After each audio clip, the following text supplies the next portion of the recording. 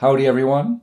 Welcome to another episode of the Screen Stuff Podcast. I am Paul. And I'm Elgin. And this episode, we are talking about a new Netflix series called Ozark. Ozark, yes. It's already been out for a little while, over a month or so. Yeah, this past month it came out. Yeah, and it's already been renewed for a second season. Yes. And I just ate that stuff up, man. You ate it up. Yep. Binged it like crazy. Like the binge-worthy show that it is. Yeah. So clearly I know how you feel about it. Yeah. So real quick, why is it called Ozark? The character played by Jason Bateman takes his family to the Ozarks, which is, I believe, The somewhere... Lake of the Ozarks in Missouri. Missouri. You say Missouri. I don't think I'm allowed to say that. Anyway, yeah, in Missouri. And he has fled there. Well, not really. He's gone there because he has to launder money for the Mexican cartel that he's been working for. Yes. And his partners were skimming money off the top. So he's in a load of hooey. Yes, he's in a lot of trouble. We have a clip here for you. Here, the main people in the clip are Jason Bateman, who plays Marty Fry, or Marty Bird, I should say. Marty Bird, yeah. Marty and Bird. His wife, played by Laura Linney. Yes. Wendy Bird. And he's kind of explaining to her what they've got to do now. Now that they're in this predicament. Yep. So here's the clip. No, there is no choice here. Marty, stop. We have to call the police. I want you to forget it, okay? Or do you want to just role play it? Okay? I'm Detective whoever the fuck, and you're the wife of the top money launderer for the second largest drug cartel in Mexico. Go. I mean, come on. Policeman jail time or witness protection program, the best if we even get that far. If we make it that far, the kids and I are in danger. Huh? What do you want to hear? You know, people who drive trucks full of cash onto scales to weigh it because there's too much to count. They don't exactly have a code of ethics that they adhere to. We're not going to the police. Send Liz to the police. No. No, Bruce didn't come home. He's missing. They'll find out he's dead, and then you dead, Wendy. She's dissolving in a barrel next to the one they stuffed Bruce into. Now, here's what I'm going to do. Over the next 2 days, I'm going to try to pull together $8 million to pay back what Bruce stole. What we're not going to do... Do we even have that much? Well, it's going to be tight. I mean, after early withdrawal penalties, I don't know, but I'm going to try. What we're not going to do, though, is panic, okay? We're just going to prioritize, and we're going to compartmentalize, and there's going to be a little bit of time management, okay? All right? Starting first thing tomorrow morning after we tell the kids that we're moving, we're going to call your friend Linda, the realtor, and we're going to list the house. And then you're going to call the moving company. And then you and the kids are going to pack. You can either help them or just let them do it themselves. I don't really care, but come Friday after school, we're on the road, okay? That's it. So that scene has Jason Bateman as Marty kind of explaining to his wife what's going on a little bit. You know, she's a little bit in shock. Yeah. And she doesn't want to leave her life, obviously. Right. You know, they're from Chicago. They have a very affluent, nice life in Chicago. We find out later that they lived in Naperville. Oh, is that right? Okay, yeah, that makes sense. So the daughter mentions it to someone that she meets in the Lake of the Ozarks at one point. Yeah. But in any case, I think this scene is not necessarily emblematic of the show's style, but there's a lot of scenes where there's Jason Bateman kind of explaining his way through situations. There's a lot of him talking. He's very chattery, as he often is in a lot of his roles. But this is a different role for Jason Bateman in many ways. Yeah, no, it's very different. I mean, we're used to seeing him in things like Arrested Development and, you know, more comedic roles. Yeah, so, you know... There's a comedic edge here. No, there is. The obvious parallel to all of this Breaking is Bad. Breaking Bad, right? 100%. You know, because Cranston was in Funny Stuff, and Yes. he was just known for being the dad of Malcolm and He Bill. was the quintessential everyman. Yeah. And Jason Bateman has played this everyman, the straight guy in just about every single role yeah. that he's ever played. Yeah. And once someone said to me once about Jason Bateman, you know, that he's funny, and in Arrested Development, you know, he again plays just kind of, he's the most regular out of all the Bluths in the Bluth family. Yep. But he still wasn't exactly likable because he himself was very selfish in his own way, even in that show. Yeah. And what's interesting about this role is that on the surface, again, he plays a pretty normal, likable guy, but he does a lot of things that are very selfish and unlikable. And so it really is a different role, but also very much the same type of role that we're used to him playing. Yeah, the thing with this show, it's like, it's all, so much of it is, like, I could encapsulate it as a variation on something, right? A variation on something that I like, actually, you know? Like, it's kind of like Breaking Bad meets Arrested Development. Yeah. Or, you know? Yeah. But that sounds terrible. But or the best show ever. It depends on who you are. That sounds terrible, but I found this show to be actually very riveting, and I couldn't stop watching it. And you know, and even the score has a very Breaking Bad kind of like ding ding ding, kind of like weird. It's very staccato and very unsettling. Yeah. And you know, and I kept thinking, oh, like they really borrowed it. You know, like let's take some family who's involved with drug dealers and put them in some setting in America that's not shown very often in TV. So, you know, so in Breaking Bad, it was the Southwest, and here it's the Ozarks. And, you know... Yeah, it borrows very heavily from that. Yeah, the playbook is very much Breaking Bad. But even that's, like, you would think, that's going to be too derivative or, like, not different enough. But I found enough things different with this and found it interesting in and of itself, that I enjoyed it. Similar to how Albuquerque is another character on Breaking Bad. Yeah. Here, for sure, the Ozarks play a very significant role. For sure. Yeah. In the culture of the people, in the way people are able to interact, and just the secretive nature of the show, I think.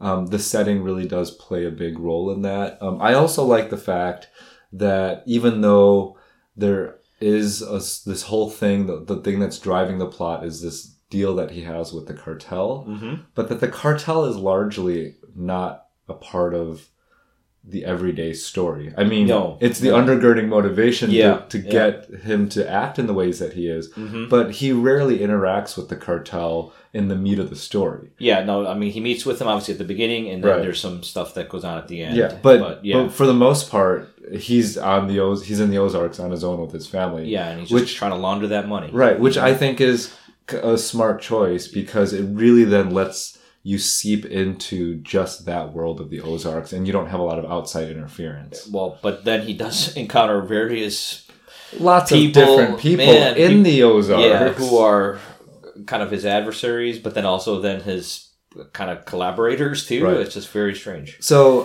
the first season is 10 episodes. Yeah. And I actually haven't seen them all. Oh, okay. So I just want to put that out there because... Yeah. No, I'm not going to try to spoil anything. I don't know if you want to talk about the ending or not. No. I've seen, I think, about 6. I've seen more than half of the episodes at this point. But I saw all 10.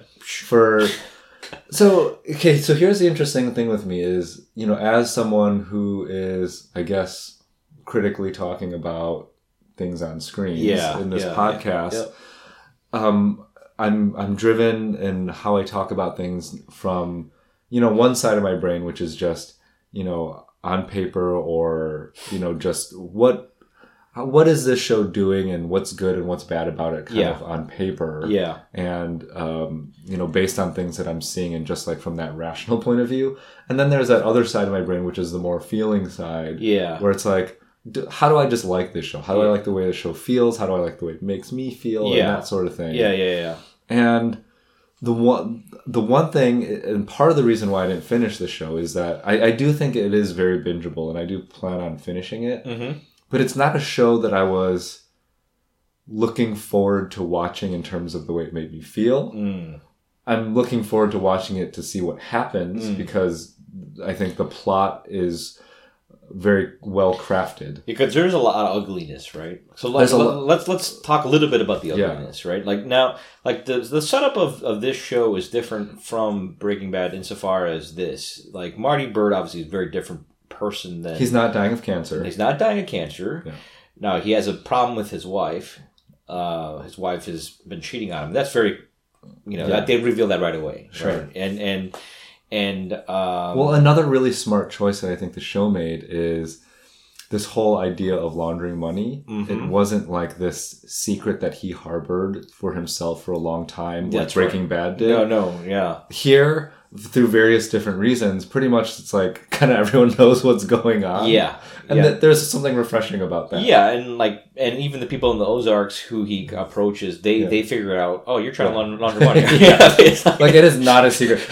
I think there's literally one character who was kind of surprised by what happened. Yeah. But pretty much everyone else is kind of like... People are familiar with this phenomenon. I mean, I guess this happens a lot. This is the post-Breaking Bad world, right? Yeah, where maybe, something like laundering money people seem to know about now, and because pop culture and different shows and movies have talked about it so much. Yeah, so you're right. That is refreshing, and some very shocking things happened in that first pilot. I mean, I won't go into that too much, but like, it's even despite seeing stuff like Breaking Bad, I was still kind of aghast by some of the things I'd seen. There's definitely a lot hard to watch violence there, and but then I would say, as I'm kind of like in the middle third of the series, it's not super viscerally violent. There's not a lot of people who are getting like their throats cut and stuff like that necessarily. Yeah.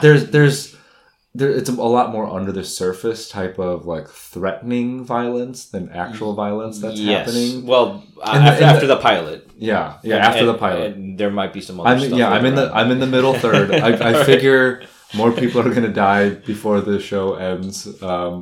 But I think for me, it's more of the just this ominous feeling that the show is able to really do a good job of portraying, and that's what for me is kind of like, I want to watch more of this, but I don't want to feel anxious the entire time, and I feel so anxious watching the show because they're able to create that feeling in a way that I feel like in some ways was even more anxiety provoking than something like Breaking Bad. I think you're right, and I'm trying to understand why.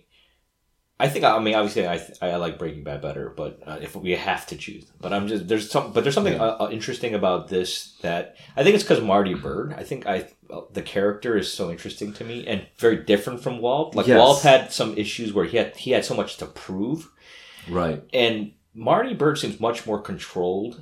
He's a very pragmatic guy. Yeah, he's just like this shit's happening, and I'm gonna solve it, and I mean, he has a lot of confidence in his abilities, for sure. And it's different from Walt was such a tortured guy, much more tortured and much more like, I have to prove this to the world. Right. And there was like a much more frantic energy with Walt. And this Bateman's character is not that. Marty Byrde is much more cool and collected. So it's that kind of makes the show's dynamics different, I feel. I also think I like the family a little bit better in this show. I think they have a little bit more to offer in terms of adding more dimension to the show. So there's a daughter. First there's Laura Linney. Who, I know some people who have like love-hate relationship with Laura Linney. Really? I think sometimes she can be a little difficult in some of her performances. Maybe it's just the types of characters she's playing, but I think she's doing a really nice job in the show. So too. She's not just playing the helpless wife. Oh, for sure, definitely but not. She has a lot of agency, and she's clearly dealing with a lot of it on her own and figuring out her own ways to deal with the situation. Yeah.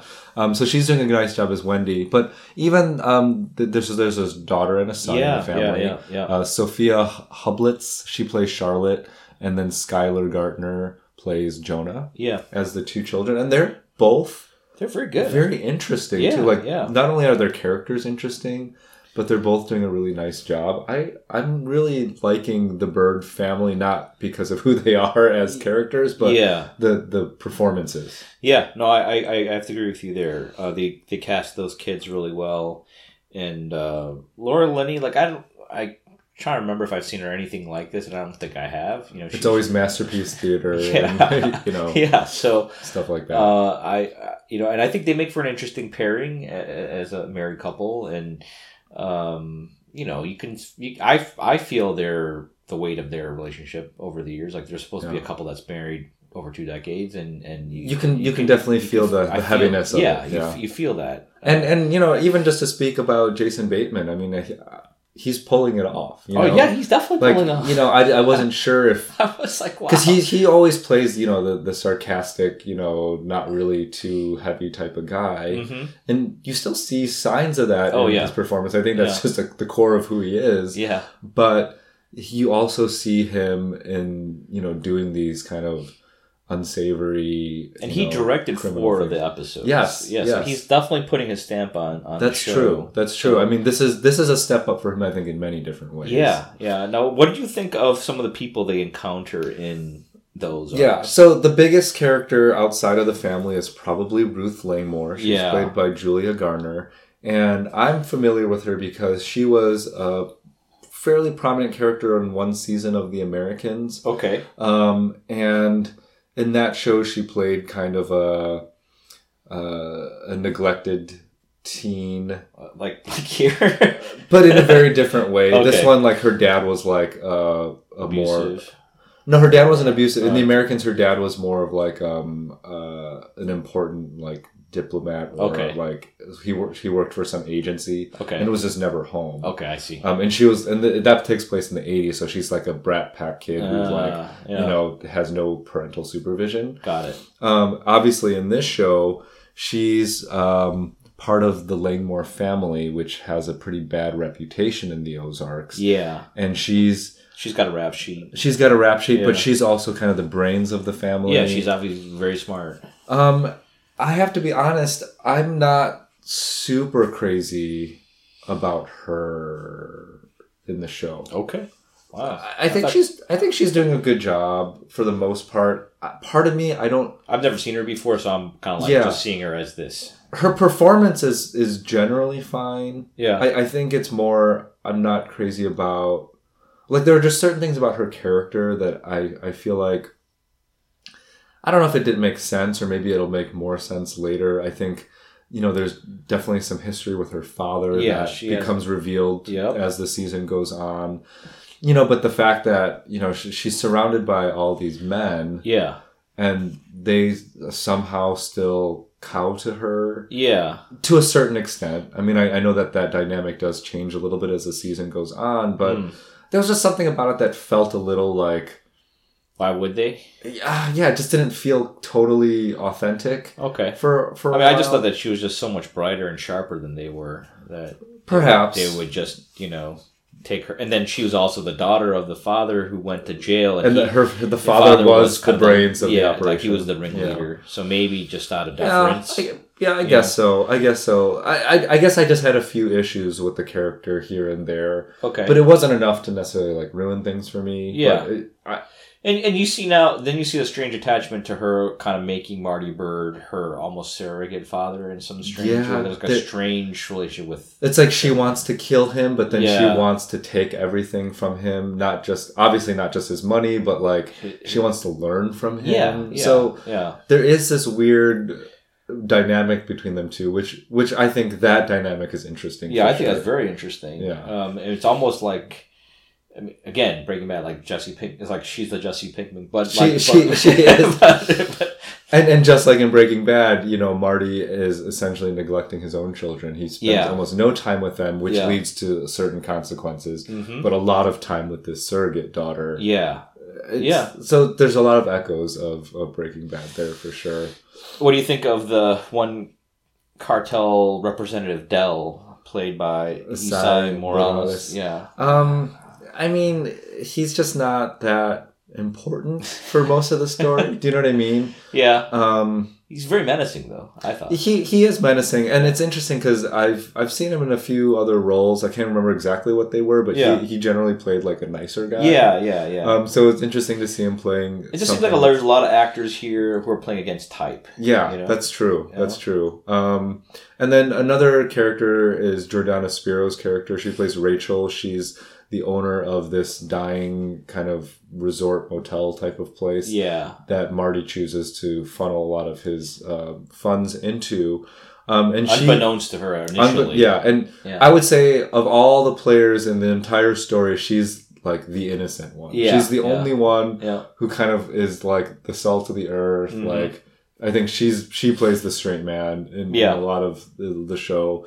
And I remember seeing her mostly. There was this TBS sitcom that she was a star of called My Boys. Oh, is And that who she is? Yeah, and she plays a Cubs reporter. Yeah. Oh my goodness, I didn't realize that. And was it's her. based off of like the real life of someone who went to Northwestern and then Okay. covered the Cubs as a female. Ah. And they made a sitcom about her. And so she's PJ. She played PJ in that show. So I only know her as playing PJ in My That's Boys. so weird. And so it's funny to see her kind of in this more like she's a little bit like, less well off. She's has more of a southern-ish accent. Yeah. It's different. It's definitely putting people in a different light, which I like. What do you think about how the show shot? It seems to have a kind of a bluish tone to everything. This blue-green tone. Yeah. Similar to what a lot of, I think that's being used more so, I think, than any other point in like film and TV. I think you're right. We talk about the Zack Snyders of the world and how What is that? What's behind that? I mean, it's just... Well, even Breaking Bad popularized that too. There were certain shots that were clearly like there was an Instagram filter. And I think part of it is, yes, we are in this Instagram generation where we have all these digital filters that we can process our images through in a very easy, like literally it's one click and all of a sudden your show looks different. And it's probably like, the music. It fits with... And it fits with the theme. Yeah.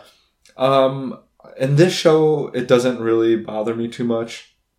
I would say there are other shows. I mean, people were complaining again, like The Handmaid's Tale, there was too much Instagram-y filter stuff there. Yeah. But it didn't bother me there either. But I think I noticed it. I think we're used to it at this point, and I did notice, especially when I was looking at for like different clips and stuff. Because I was looking at clips for Logan Lucky that we did last week, and then I did clips for this, and it was like you could totally tell the stark difference in the quality of the image based on this whole I think sometimes it's almost done too much to a fault. Yeah, I think so too. But I think also we're used to it now where I don't really think of it as much anymore. Yeah, I mean, it didn't bother me, but I mean, I did notice it. Let's just say that. I mean, there's so many things we could talk about this show. For me, again, it's like this variation on something I really like, Breaking Bad. But it's so different enough. It's still different enough that I really enjoyed watching it, and I'm looking forward to more seasons of it. Like some people might have this I'm so tired of this drug stuff, or here we go again with another plot with a guy who's involved with drugs. But I didn't feel that, but I can see how someone might feel that, Well, I think so. I felt a lot of those things too, where I'm just like, okay, this definitely is familiar. Yeah. It's a lot of the same stuff we've seen before. It's not the most original as kind of what we're saying here. But I think the show does enough things that are different. I think there are certain moments where you'll hear Jason Bateman do a voiceover and he'll pretty much explain kind of his ideas about money and his ideas about money laundering and all of that kind of stuff. That's how the show opens. Yeah. And so it's a little bit like of a different take on things. In Breaking Bad, I don't think I don't think there were ever voiceovers. I can't remember a time where Bryan Cranston was doing a voiceover as Walter White. There was none of that kind of stuff. So there's definitely different things going on here, but the other part of me is also like, does the world need another show like this? Yeah. But maybe this goes to something you were hinting at. We're going to be talking about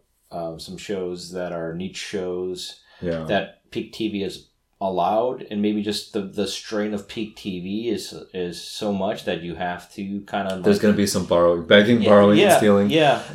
Well, here's the other thing too, is I remember when I was talking with people who were watching Breaking Bad, either in anticipation of the last season or toward the end of its run. Yeah. And so what they were doing is they were essentially binge watching the show. Yeah. And Breaking Bad, as we can recall, has a lot of really disturbing, dark things that happen in it. Yeah. And I remember telling them, and they were just like, And part of it is maybe the hype didn't live up to what actually happened. Because at that point, Breaking Bad had become, again, like a huge phenomenon. Yeah. And so they were like, yeah, it's good, but, we're not really understanding why people love it as much as they do. But I was also telling them, like, I don't know if I would have enjoyed the show as much if I binged like 5 seasons of it consecutively. That would have been hard. That would have been really hard to watch. Yeah. And I think maybe that's part of the issue I'm having with a show like Ozark is I think it is a good show, and it's not the most fast-paced show. It's got a very deliberate pace to it, but it's compelling to watch, and it's clearly very well written. But I think for me, in the idea of wanting to binge a show like that, it's kind of a lot to take in at once in terms of just like this constant feeling of anxiety that I talked about. And so I think that there still is, as much as we're in kind of this binging culture now, I think that there still is a lot of value in watching a show from week to week because it gives you time to process it, digest it, and not feel so weighed down by it. Because again, I don't think I would have been able to binge Breaking Bad. I'm glad that I was able to watch it for the most part. Maybe I think I picked it up in its second season, but watching it from episode to episode as opposed to like a 10-hour block of Breaking Bad, that sounds like torture. No, I think you have something there. I mean, and clearly the weekly format stuff, like, that still has a place in our culture, and it permits people to make podcasts to talk about it afterwards. Yeah, with others, the virtual water cooler. Yeah, this I mean, I've seen it everywhere. Like almost every kind of semi-popular show has someone podcasting about That's it. True. That's or true. recapping it, in some forum, and it allows people to come together and talk about it and process it together. But when you have something like Ozark on Netflix, bam, it's all out there. You can't really do that. And you wonder because, Hulu has kind of a hybrid model where when they premiere a show, usually there's maybe a couple episodes available and then it's one at a time. Yeah, yeah. Even Showtime did that to a certain extent with Twin Peaks and some of the other shows. Like they'll have sometimes a handful of episodes to get people hooked. Yeah. And then they do it on a weekly basis. And I'm wondering, is it in Netflix's best interest to start thinking about that? Or does that completely go against the DNA of their company because they kind of popularized the whole... They were the ones to really make that binge thing. And would people revolt? Yeah. I mean, in some ways, with certain shows, they've broken it up into 2 pieces. And so they said, well, here's part 1 of season 1 and here's part 2 of season 1. It's still season 1, but we're going to release the episodes in 2 packets. I also kind of wonder if, like in old broadcasting shows, sometimes there would be this kind of fan feedback, even pre-Twitter, there was the sense that there was some feedback going to the... Or just the idea of the focus group. Yeah, or something. I don't know if Netflix even does focus groups. Yeah, maybe it doesn't. And like, you could say there's pros and cons of not having that for the creator, but like maybe sometimes it's good to have some kind of fan feedback so that you...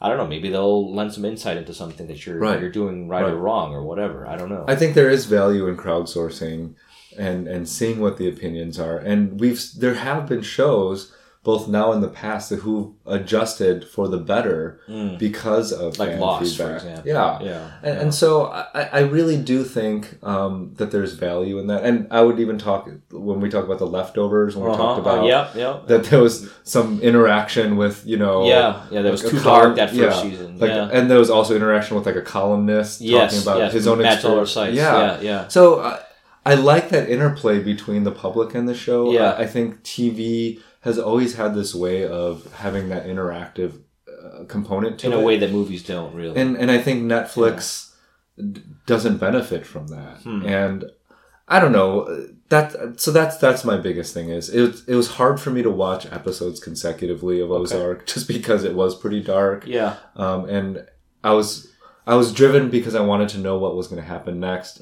But also, like, I'm just anxious, and I need to watch an episode of Younger or something completely frivolous to, just to like cleanse a palate or something to feel like a normal person again. Well, I guess either I have a much more like You're desensitized. so desensitized. You're numb. Or I'm just much more. I have a more like appetite for punishment. I mean, you Torture know, porn. torture. I like recently binged also like the third season of Homeland. You know, like an old.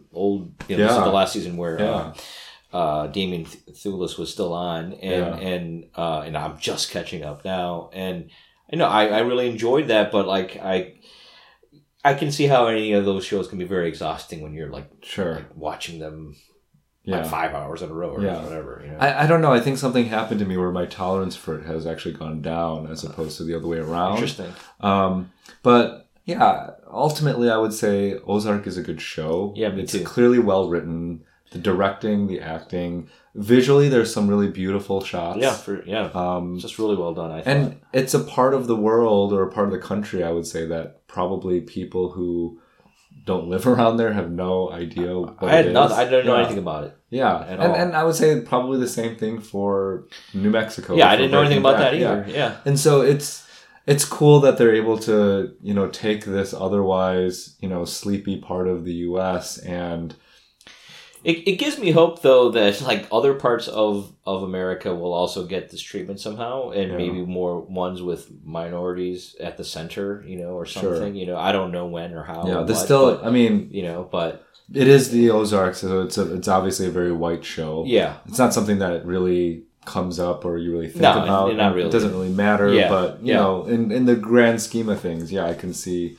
You know, even what Donald Glover did with Atlanta, for example. for sure, you know, I think it gave that city a different look. Mm-hmm. I think a lot of people lauded that show because you saw, like, I think a lot of people recognized that Atlanta, but had never seen that side of Atlanta on screen. Not on the screen, for sure. Exactly. So, yeah. So it's interesting how TV has the power also maybe to help us understand other parts of this country, or just because because we're having a hard time. there's this provincialism that's, you know, we're having some difficulties right now understanding each other. But anyway, so Ozark is, of course, eternally available on Netflix. It'll always be available. All 10 episodes until Netflix calls it a day or completely changes their model, which doesn't seem to be happening. No, not anytime soon. And knowing that there's going to be a second season of it now, Mm-hmm. you don't want to miss the bandwagon if you know, if Ozark becomes the next, you know, Breaking Bad or whatever. We'll see. So thank you for listening. Next week we're gonna come to you with another new episode. Again, we're talking about some off the beaten path kind of weird things that peak TV. Yeah. What would Diplo do? Comrade Detective. So we're going to talk about those things and also have our annual Screeny Awards. Yay. So you don't want to miss that. Don't sound too excited, Elgin. But you really don't want to miss it because, you know, we're distilling our favorite things from this past year. Yeah, it's just always fun to kind of think back. You know, a whole year from August. And we always surprise each other with our picks too. So I'm looking forward to it. Yeah, I'm very curious what you're going to pick. All right, so thank you for listening and tune in next week. Thank you. Bye.